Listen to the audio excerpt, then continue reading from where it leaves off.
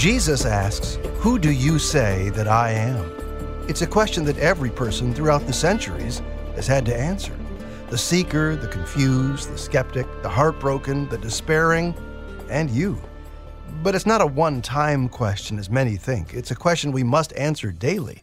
Straight ahead, get ready for Encounters with Jesus, a refreshing conversation. Welcome to The Land and the Book. Our host is a Middle East expert and Old Testament scholar, Dr. Charlie Dyer. I'm John Gager with a question. What is the next event on God's prophetic timeline? Why is it important, and what does it mean for you? Charlie? Yeah, John, our friends at Life in Messiah are giving away a free ebook that addresses this issue. The Rapture, Paul's Hope and Comfort, is an engaging ebook that explores 1 Thessalonians 4 and 5, and that will surely be an encouragement to any believer looking forward to the Messiah's imminent return. Receiving your free gift is easy. All you have to do is visit lifeinmessiah.org, click on the Moody Radio logo, and sign up. When you do, you'll receive this free ebook. You'll also be able to learn more there about Life in Messiah's 135-year history of sharing God's heart for the Jewish people.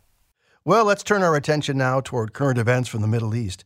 Israel's election process continued to lurch forward this past week with plot twists and turns worthy of a mystery novel.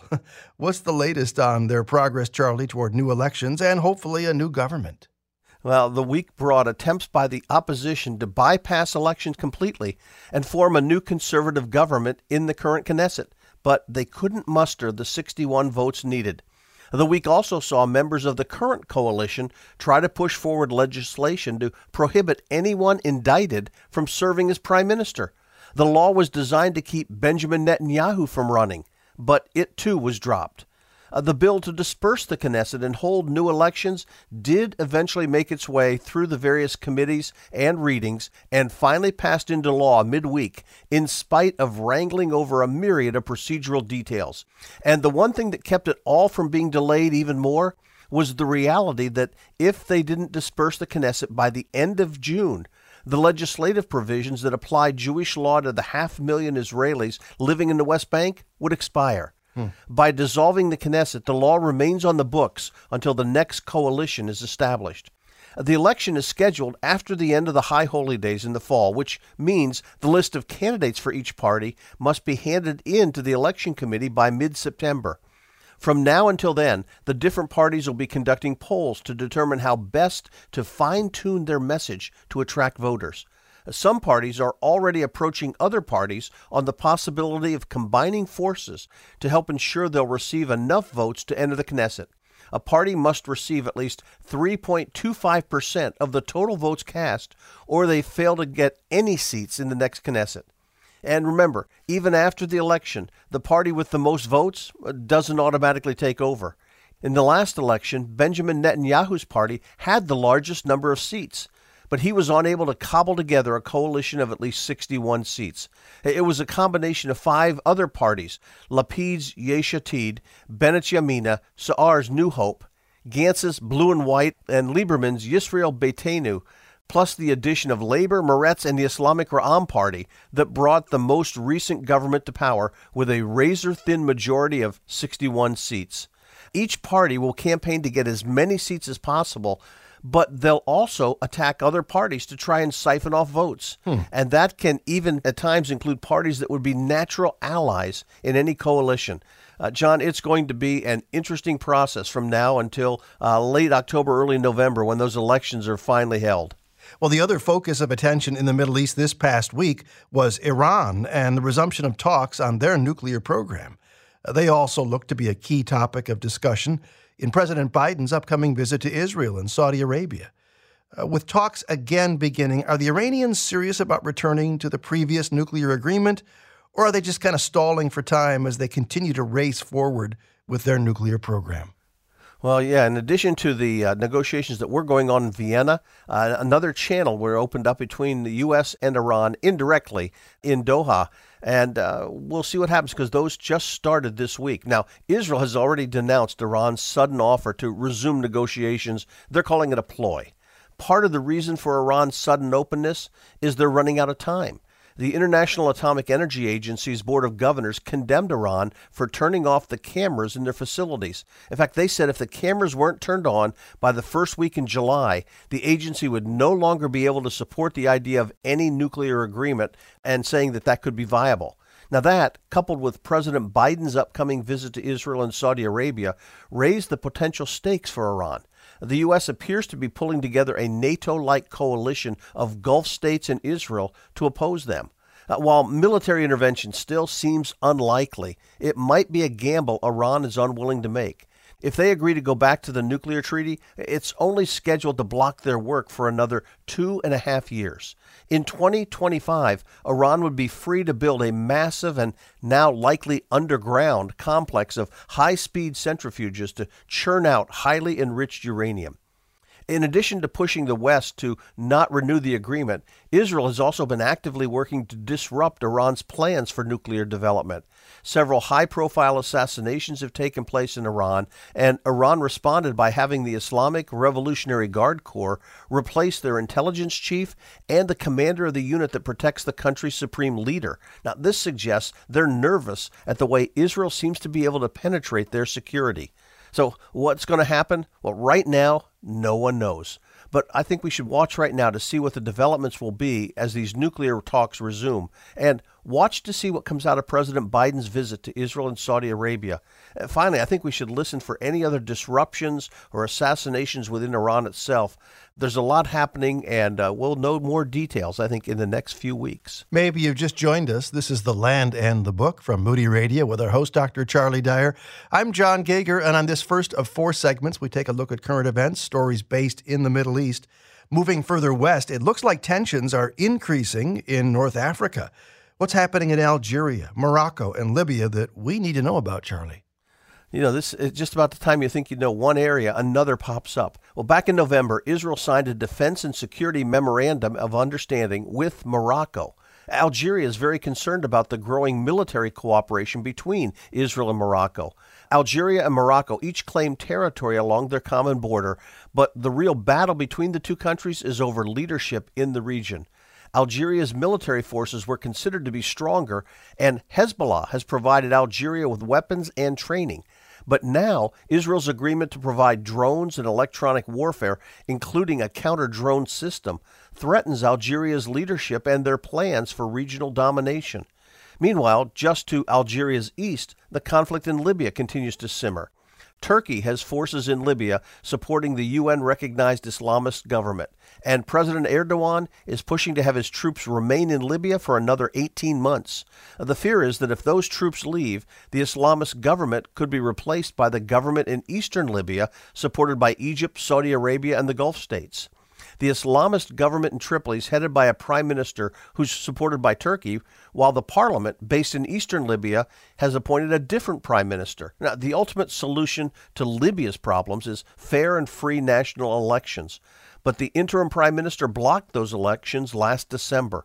Now, unless all sides can agree on a format and date for new elections, Libya could again descend into civil war.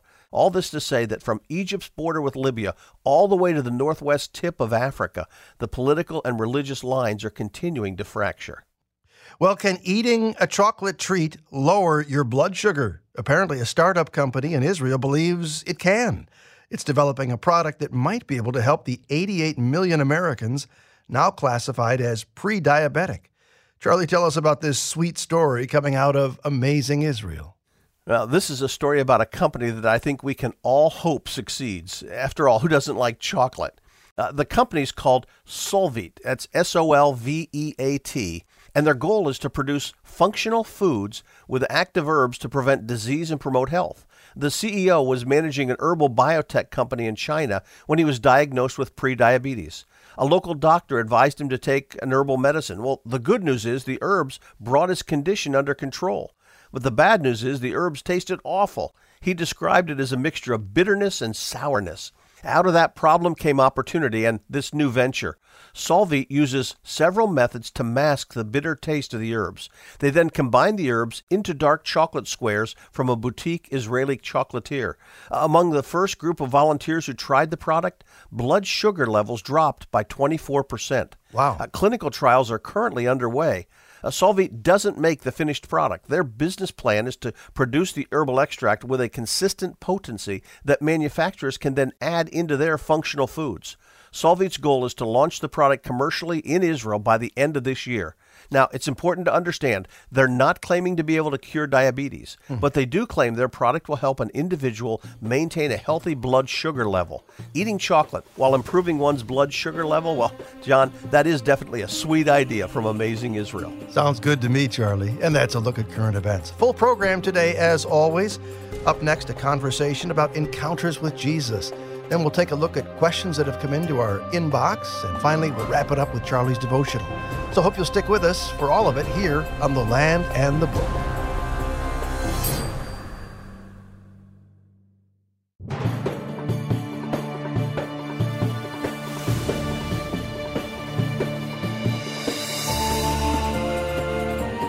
Jesus asks, "Who do you say that I am?" It's a question that every person throughout the centuries has had to answer. The seeker, the confused, the skeptic, the heartbroken, the despairing, and you. But it's not a one-time question as many think. It's a question we must answer daily. Coming up, Encounters with Jesus, a conversation you'll be glad you stuck around for. And I'm John Gager with this quick thought on reaching out to Jewish friends and coworkers and neighbors. Helping you help your Jewish friend find Yeshua in the Old Testament. That's our challenge as we sit down with Michael Rydelnik, general editor of the Moody Handbook of Messianic Prophecy. Where would you take us? I would say, so often people say Jesus was some sort of victim.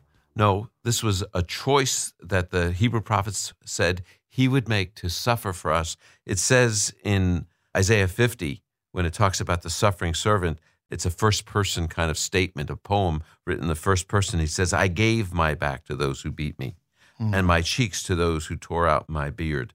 I did not hide my face from scorn and spitting. Isaiah 50, verse 6. What he is saying is, I willingly suffered. I did not go to the cross as a victim. It was my choice. That's what the Lord Jesus taught. No man takes my life, but I lay it down willingly. He gave himself for us because it was his choice. He was not a victim of oppression. He was one who chose. He could have called those angels to deliver him, but he chose to die for us. Our thanks to Michael Rydelnik, professor of Jewish studies here at the Moody Bible Institute, joining us on The Land and the Book. J.R. Hudberg is a writer and executive editor with Our Daily Bread Ministries, where he superintends the Discovery Series, a collection of topical booklets on theological truths distributed around the world. I've got some in my own home. He's also an adjunct professor in Old Testament, New Testament, and theology. J.R. and his wife and their two sons live in Grand Rapids, Michigan. Hey, welcome to The Land and the Book, J.R. Thank you, John. I appreciate it. Most of us don't think of our Christian walk as an encounter with Jesus. We're just trying to survive. And we're glad to have Jesus somewhere nearby if we, quote, need him. But the notion of everyday encounters with Jesus, now that's a huge thing and hugely different. Why is that lost on so many of us so much of the time?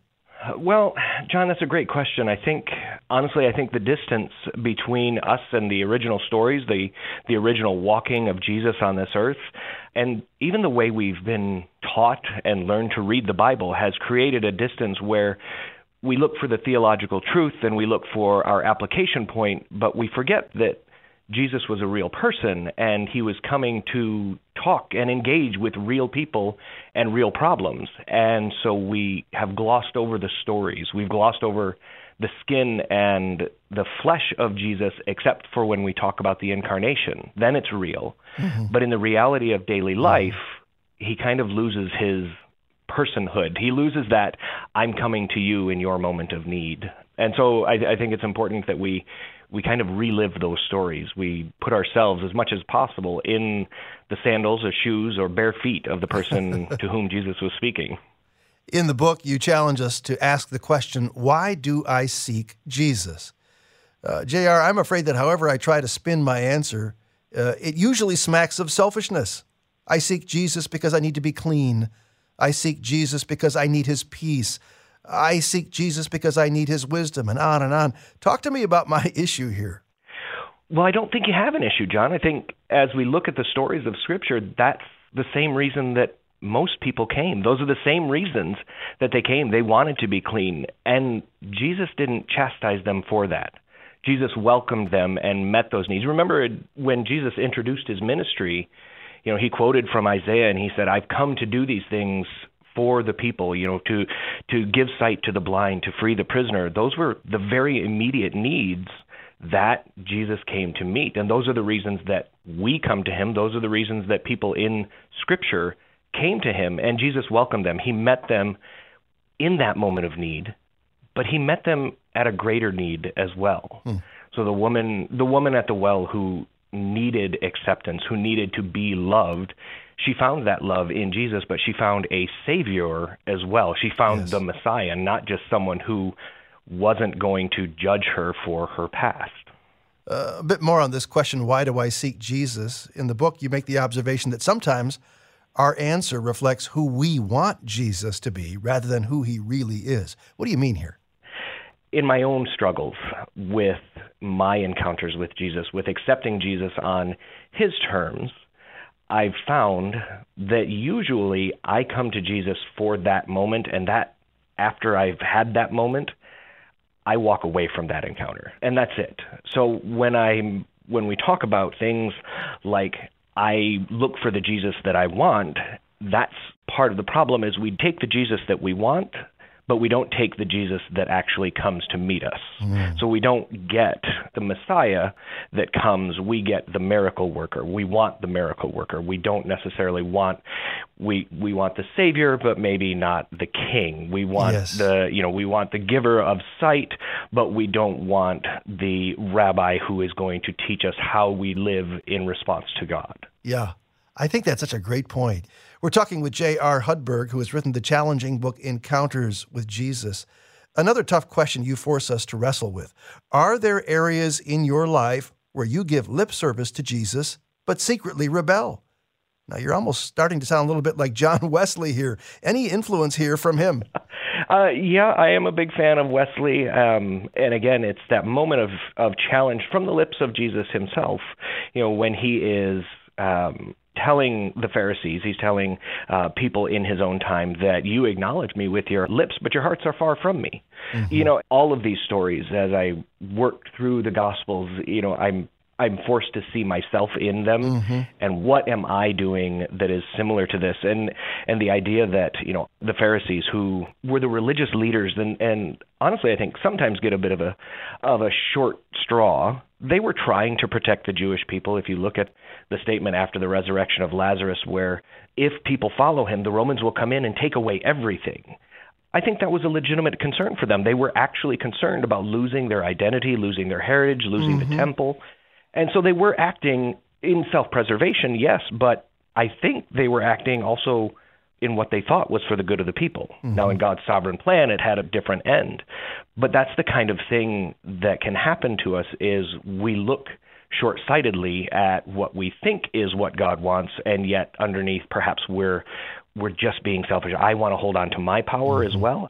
Jesus, be my Savior. Jesus, be my guide. Jesus, be my Lord. Except for in this one area, I want to keep this area to myself. And when we actually struggle with those areas, when we have to examine ourselves in the illumination of a God who lives in light, then we have to accept this is where I am, and these are things that I have not yet surrendered to Jesus, whether it's my dreams, whether it's my deep secrets, my penchants for certain types of sin that I just don't want to give over. I will continue to ask for forgiveness, but I don't want to give him reign in that part of my life. I'll just do the forgiveness thing. That's huge. Continue to ask for forgiveness, but not really seek change. J.R. Hudberg is a writer and executive editor with Our Daily Bread Ministries, where he superintends the Discovery Series booklets. I bet you've read one yourself, and he's written the book Encounters with Jesus. Yet another tough question that you force us to address: how do you respond when Jesus doesn't do what you think he should? Lots of listeners right now are in that boat, JR. Help them make sense of the fact that maybe Jesus doesn't seem to make sense to them right now. What are they to do? It's the story of John the Baptist sitting in prison, and that's a tough one to struggle through. Yeah. there was plenty of Jewish conceptions about what Messiah would be and do, and John would have been no stranger and probably held a number of those perceptions himself. So to be a forerunner of Messiah and think that the kingdom of God is coming, and yet he's languishing in a prison, a Gentile prison, that didn't make any sense to him, I think. And I think when we think of what Jesus wants in terms of the salvation of the world and for us all to live upright lives of love for God and love for neighbor, some of the things that we see happening either nationally or globally or more often personally don't seem to make a lot of sense to us. Mm-hmm. And that's where we find ourselves sitting beside John in the prison with shackles on and asking the question, are you who I thought you were, or should I expect someone else? Yeah. And the idea that, that we have God figured out. So, this very closely connects to one of my favorite verses in the least favorite kind of way in John chapter 5:39, when Jesus is talking to the Pharisees, and he says, "You study the scriptures daily, thinking that in them you have eternal life, but these are the scriptures that point to me." So this idea that they have God and God's plan figured out, but are missing the actual point. They're missing what is being said there. I think we've done the same thing often enough, and I know I have. I love this issue that you bring up. Do you take Jesus along wherever you go, or do you actually follow him? The difference between those two perspectives is huge. How might Christ respond to this? That's a difficult one. I don't want to put myself in Christ's shoes and answer for him, but that's the question, is once we've come to Christ and he's our Savior, we kind of assume often, I think perhaps we're proceeding with what we want to do rather than waiting for Jesus to take the lead. So the question comes from the story of Mary and Joseph, where they left after the Passover and Jesus wasn't with them, and they found him back in the temple. And it made me realize that often enough we go along assuming that Jesus is going with us wherever our plans are taking us. And there's a reality to that. Let's not be terribly pedantic about it, that Jesus isn't there unless he's leading. Jesus is with us. Mm-hmm. But it may not be the place where Jesus is wanting us to go, where we are looking for him in the first place and doing what he has us doing rather than us asking Jesus to come along with us. I think Jesus would honestly ask me to slow down. Instead of being busy with my own plans, I think he would ask me to slow down and see what's around me and to take advantage of the opportunities that his kingdom is presenting. The story of the Good Samaritan is a great example of this. One man out of the three took the opportunity to slow down. And I think that's part of the answer, is Jesus is there waiting for us to find him in where his kingdom is connecting with this world. And are we looking for those opportunities? Are we going slow enough to find those opportunities to be with Jesus? It's a pleasure to be talking today with J.R. Hudberg on The Land and the Book. I want to revisit this question of who do we say Jesus really is? With our lives, not just our lips. You point out it's not just a one-time question, as many think. It's a question we must answer daily. Why is that? Because we're human, John. For lack of a better answer, it's a question that we should ask every morning: who am I living for, and how am I living for them? Yes. We come to Jesus in a moment. We all, may have this moment of surrender where we have recognized our need for Jesus. But that need for Jesus doesn't stop after that day. We shouldn't assume, or that moment, we shouldn't assume that once we've made that decision, that every subsequent decision is tailor-made to follow suit with that one. I can get up this morning and have my own thoughts and my own desires, and as we were just talking about, forget that Jesus wants to meet me somewhere rather than me taking Jesus along with me, and go about my day as though I'm the only one making important decisions, or that my life is the only thing that matters. And so it's a daily question of who am I following? So, in Jewish culture in Jesus' day, rabbis' disciples literally followed them around their paths, and it was a daily pursuit. It was a daily activity. And that's one of the things that I think we sometimes miss, or we don't get right with our practice of devotions and those things. They're great things. Yes. But sometimes they become a thing to check off our list, as though, okay, I've done my following Jesus for today because I prayed for a little bit and I read the Bible and, Right. I meditated, rather than asking today, who am I following today? And what does that mean for my interactions with people, for my attitudes toward the work situations I'm going to encounter, for the words that I use with my wife, my kids, my friends? Are they reflective of the Jesus that I'm following today, not just the Jesus I chose to follow when I was 3, 6, 17, 35, however old we were when we made the decision to follow Jesus? Well, unfortunately, our time is gone, and that's a really neat point to land this conversation on. Who do you say that Jesus is? Every single day, asking that question. Our conversation with J.R. Hudberg draws to a close, but you can check out his book, Encounters with Jesus, a link to it at our website, thelandandthebook.org. Hey, appreciate your time, J.R. All right, it's been a pleasure, John. Thank you. And up next on The Land and the Book, Charlie Dyer with some questions. Maybe one of them is yours. Stick around for more on The Land and the Book.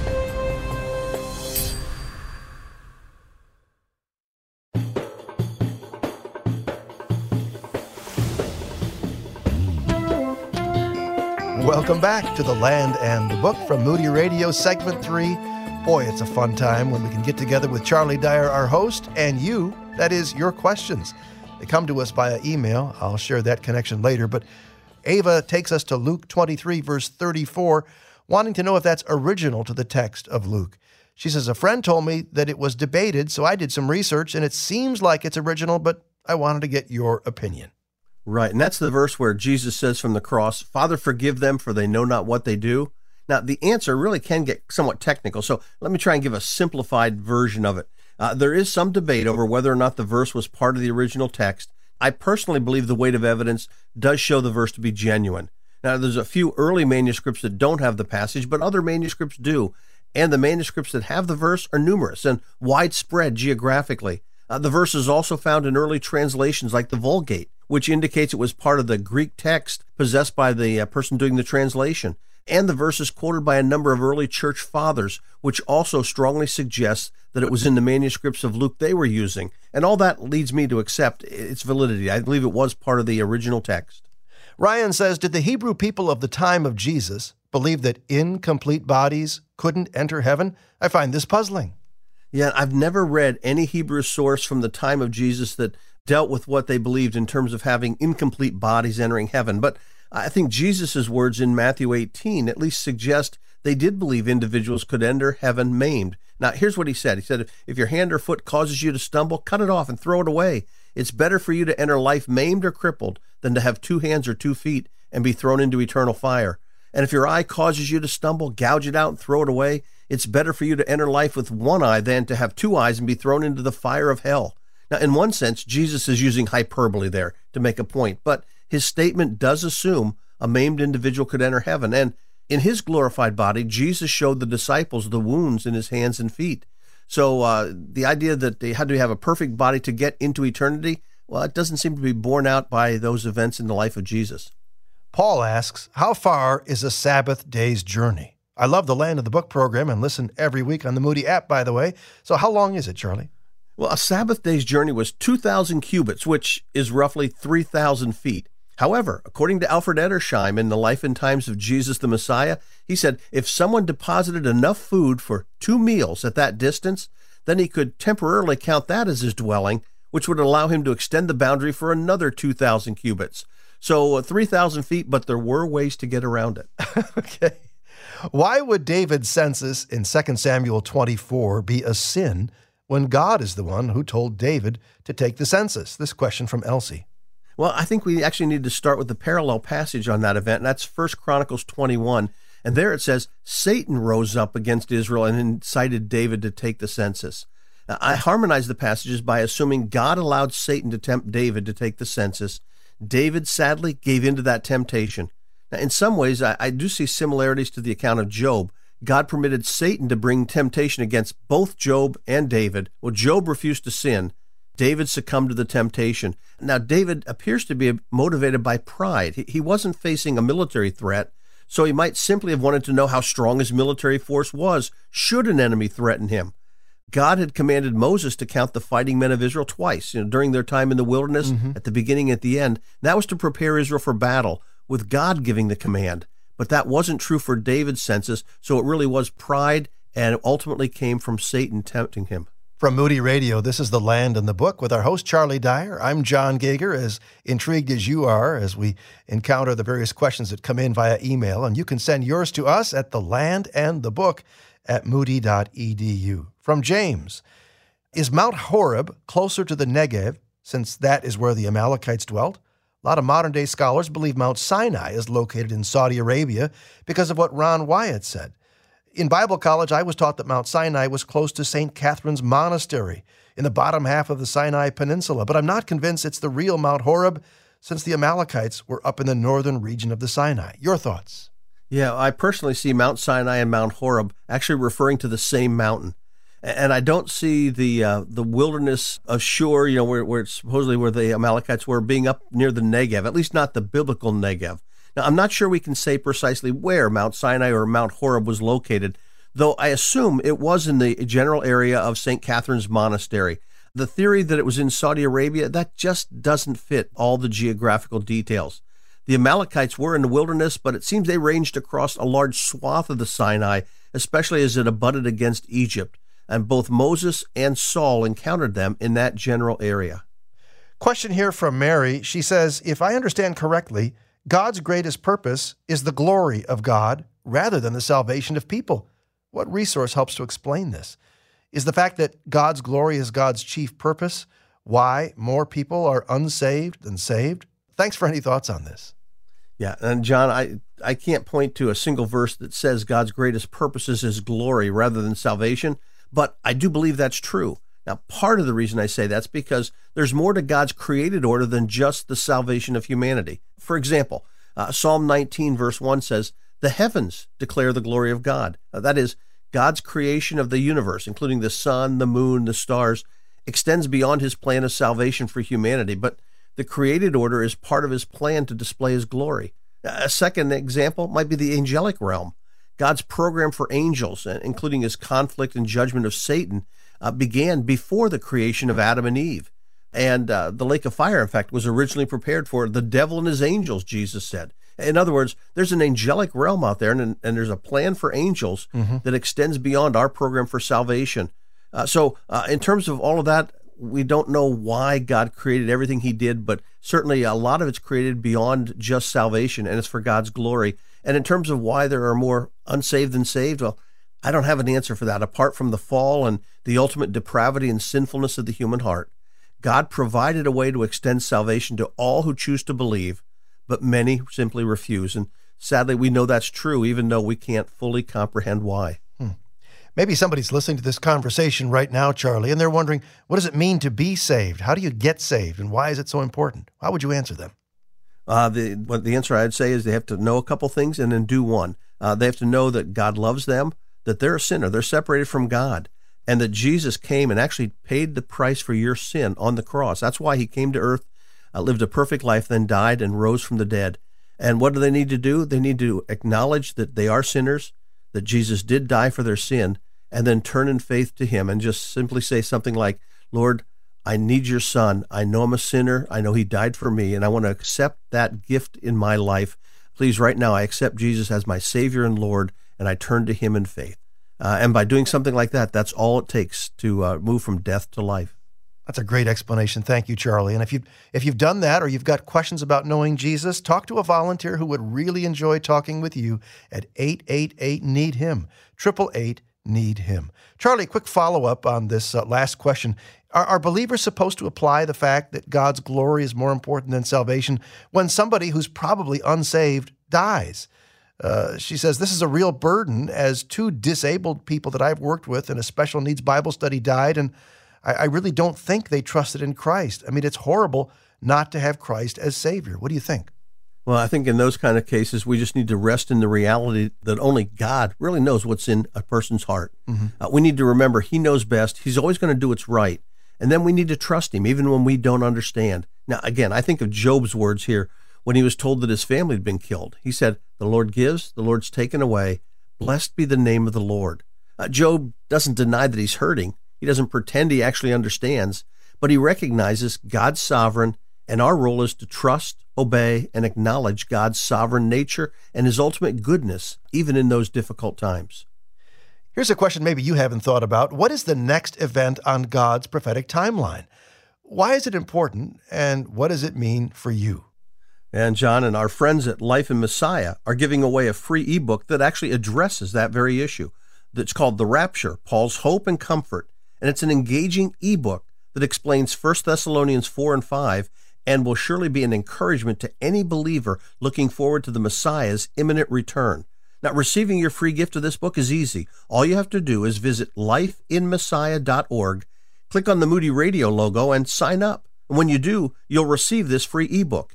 You'll also be able to learn more there about Life in Messiah's 135-year history of sharing God's heart for the Jewish people.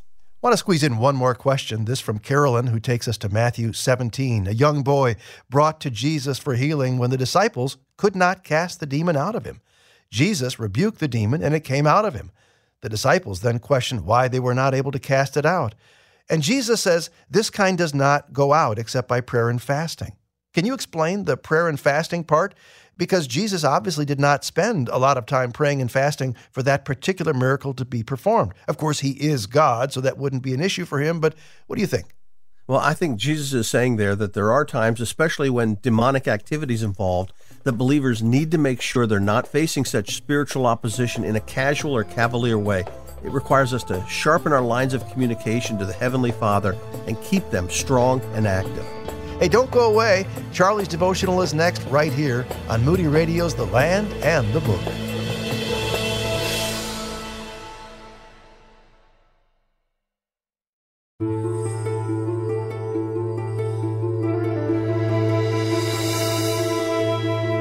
You've heard the expression, they save the best for last. That's often the case on The Land of the Book, where Charlie opens his Bible, takes us to a particular passage, and has a way of making it come alive for us. Where are we headed today, Charlie, in your devotional? Well, I was going to say we're heading to a Rolling Stones concert, but let's just say we're going to go visit the Rolling Stones. All right, the Rolling Stones. We're gonna just leave you there on that cliffhanger and come back. But in the meanwhile, we want to have you experience what it's like to go to the Holy Land through the eyes of somebody who's been there. I love these testimonies. We call them a Holy Land experience, and here's one you need to hear. In October of 1996, my husband and I had the incredible experience of taking a tour of the Holy Land with Dr. Erwin Lutzer of the Moody Church and Pastor Roy Schwartz of Chosen People Ministries. It was incredible to see all the places that we had read and studied about in Scripture all of our lives. At every historical place, Pastor Lutzer or Roy Schwartz gave a short devotional which brought it all to life again. One of the places I'll never forget was Mount Carmel, where Elijah confronted the prophets of Baal. To stand there and review that event was incredible. 6 months later, at our annual spring choir concert at Moody Church, we sang Mendelssohn's Elijah with full choir and orchestra. That was among the most captivating and inspirational concerts I've ever had the privilege of singing. After having been on Mount Carmel and now singing the story was like being at the actual event. It totally came to life in my mind. I feel this way every time our choir does the Messiah, too. That trip surely brought the Bible to life for me. Very interesting perspective. Appreciate that Holy Land experience. Well, you never know what's going to happen in one of Charlie Dyer's devotional. I'm thinking we're probably not going to hear a concert from Mick Jagger, but I don't know. I think it's time to head off to our concert with the Rolling Stones, as you say, Charlie. Yeah, I need to say at the very beginning, what I'm talking about here is not the geriatric rock band that's been searching for satisfaction for the past half century. No, for today's journey, you need to grab your water bottle and your hat. We're walking to the top of Tel Es Sultan, the site of Old Testament Jericho. And though summer is nearly a month away, it's still quite warm here in Jericho. I don't want you to become dehydrated, so make sure you're drinking enough water. There's so much we could talk about here at Jericho, from the faith of Rahab to the capture of the city by Joshua to Jesus' encounter with the tax collector Zacchaeus. But actually, I want to use this site as a viewing platform and look toward another place just to our north. You see that stand of tall, thin cypress trees about a mile away? Somewhere just beyond those trees is where ancient Gilgal was located. Not familiar with it? Well, it's the first place Israel camped when they entered the Promised Land. Gilgal is actually a rather playful name in Hebrew. It comes from the word galal, which means to roll an object onto something or away from something. But more about that in a minute. Israel arrived here after crossing the Jordan River, and if you remember that account, Joshua had men pick up 12 stones from the middle of the river, which Joshua then piled together at Gilgal. So in a sense, the first place the rolling stones were together was at Gilgal. But it wasn't even that pile of rocks that gave the place its name. To understand how this place got its name, I want us to look at 3 snapshots from Israel's time at Gilgal. 3 events that forced Israel to decide which way it was going to roll. These 3 snapshots are found in Joshua 5. The nation was now standing in the land promised by God to Abraham 600 years earlier. The time for God to fulfill his promise to Abraham's descendants had arrived. But before Israel could move forward, they needed to reconnect to the Lord. And God captures this time of reconnection in these 3 vivid snapshots. Let's look at each one carefully. In the first snapshot, God commands Joshua to circumcise the men of Israel. The generation born in the wilderness had not been circumcised, had not followed God's command to Abraham. Joshua explains the problem this way. For all the people who came out of Egypt were circumcised, but all the people who were born in the wilderness along the way had not been circumcised. At first glance, this event might appear to be nothing more than an interesting historical footnote, an explanation of why there was a slight gap in time between the crossing of the Jordan and the taking of Jericho. But the event had much greater significance, as explained by God himself in verse 9. Then the Lord said to Joshua, "Today I have rolled away the reproach of Egypt from you." So the name of that place is called Gilgal to this day. The action in this first photo points to the past. This new generation had to connect to the covenant God originally made with Abraham, and the sign of that covenant was circumcision. But the event had even more significance. Through this act of circumcision, God announced he had now rolled away the reproach of Egypt. The promise of deliverance from bondage in Egypt was now complete. When God first met with Moses at the burning bush, he said, "I have surely seen the affliction of my people who are in Egypt, for I am aware of their sufferings, so I have come to deliver them from the power of the Egyptians and to bring them up from that land to a good and spacious land, to a land flowing with milk and honey." God had promised not only to deliver them out of Egypt, but to bring them into the promised land. And God had now fully kept his word.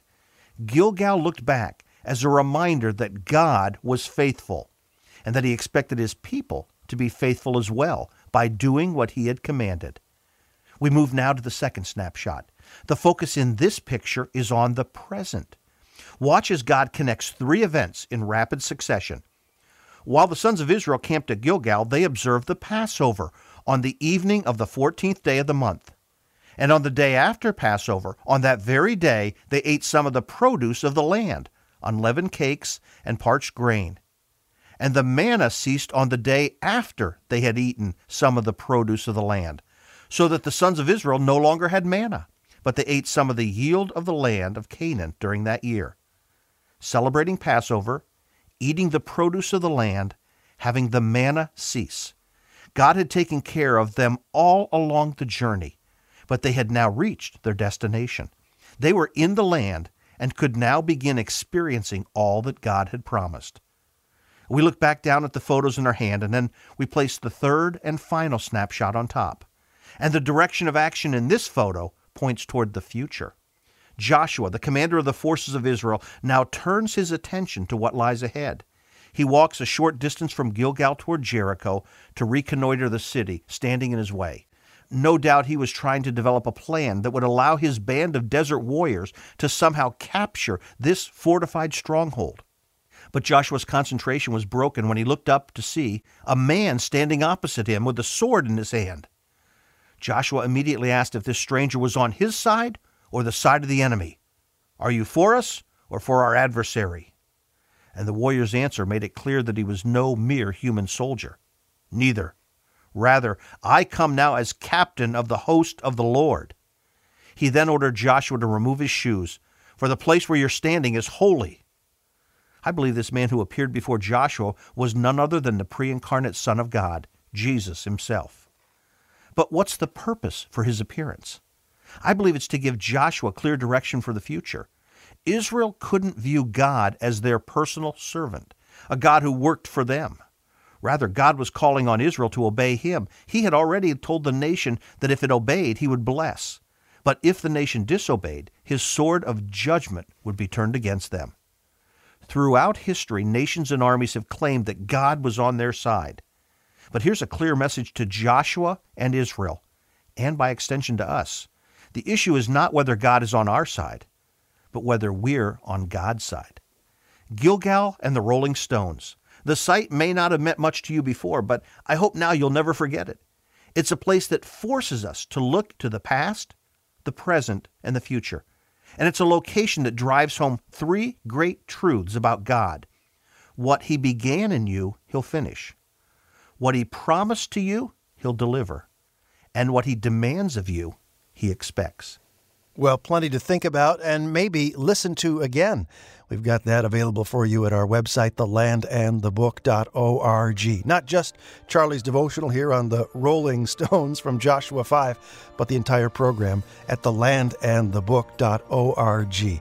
We appreciate it when you email us, and as importantly, we appreciate it when you email this station and let them know how the broadcast is making a difference in your life. Thank you for saying thank you to this station. Drop them a postcard. Maybe give them a call. You know, everybody could use a little bit of good news. Everybody could use a thank you. And with that, we say thank you to you for making time to join us today on The Land and the Book. Thank you to Charlie Dyer. Thank you to Dan Anderson for faithfully editing and mixing everything together.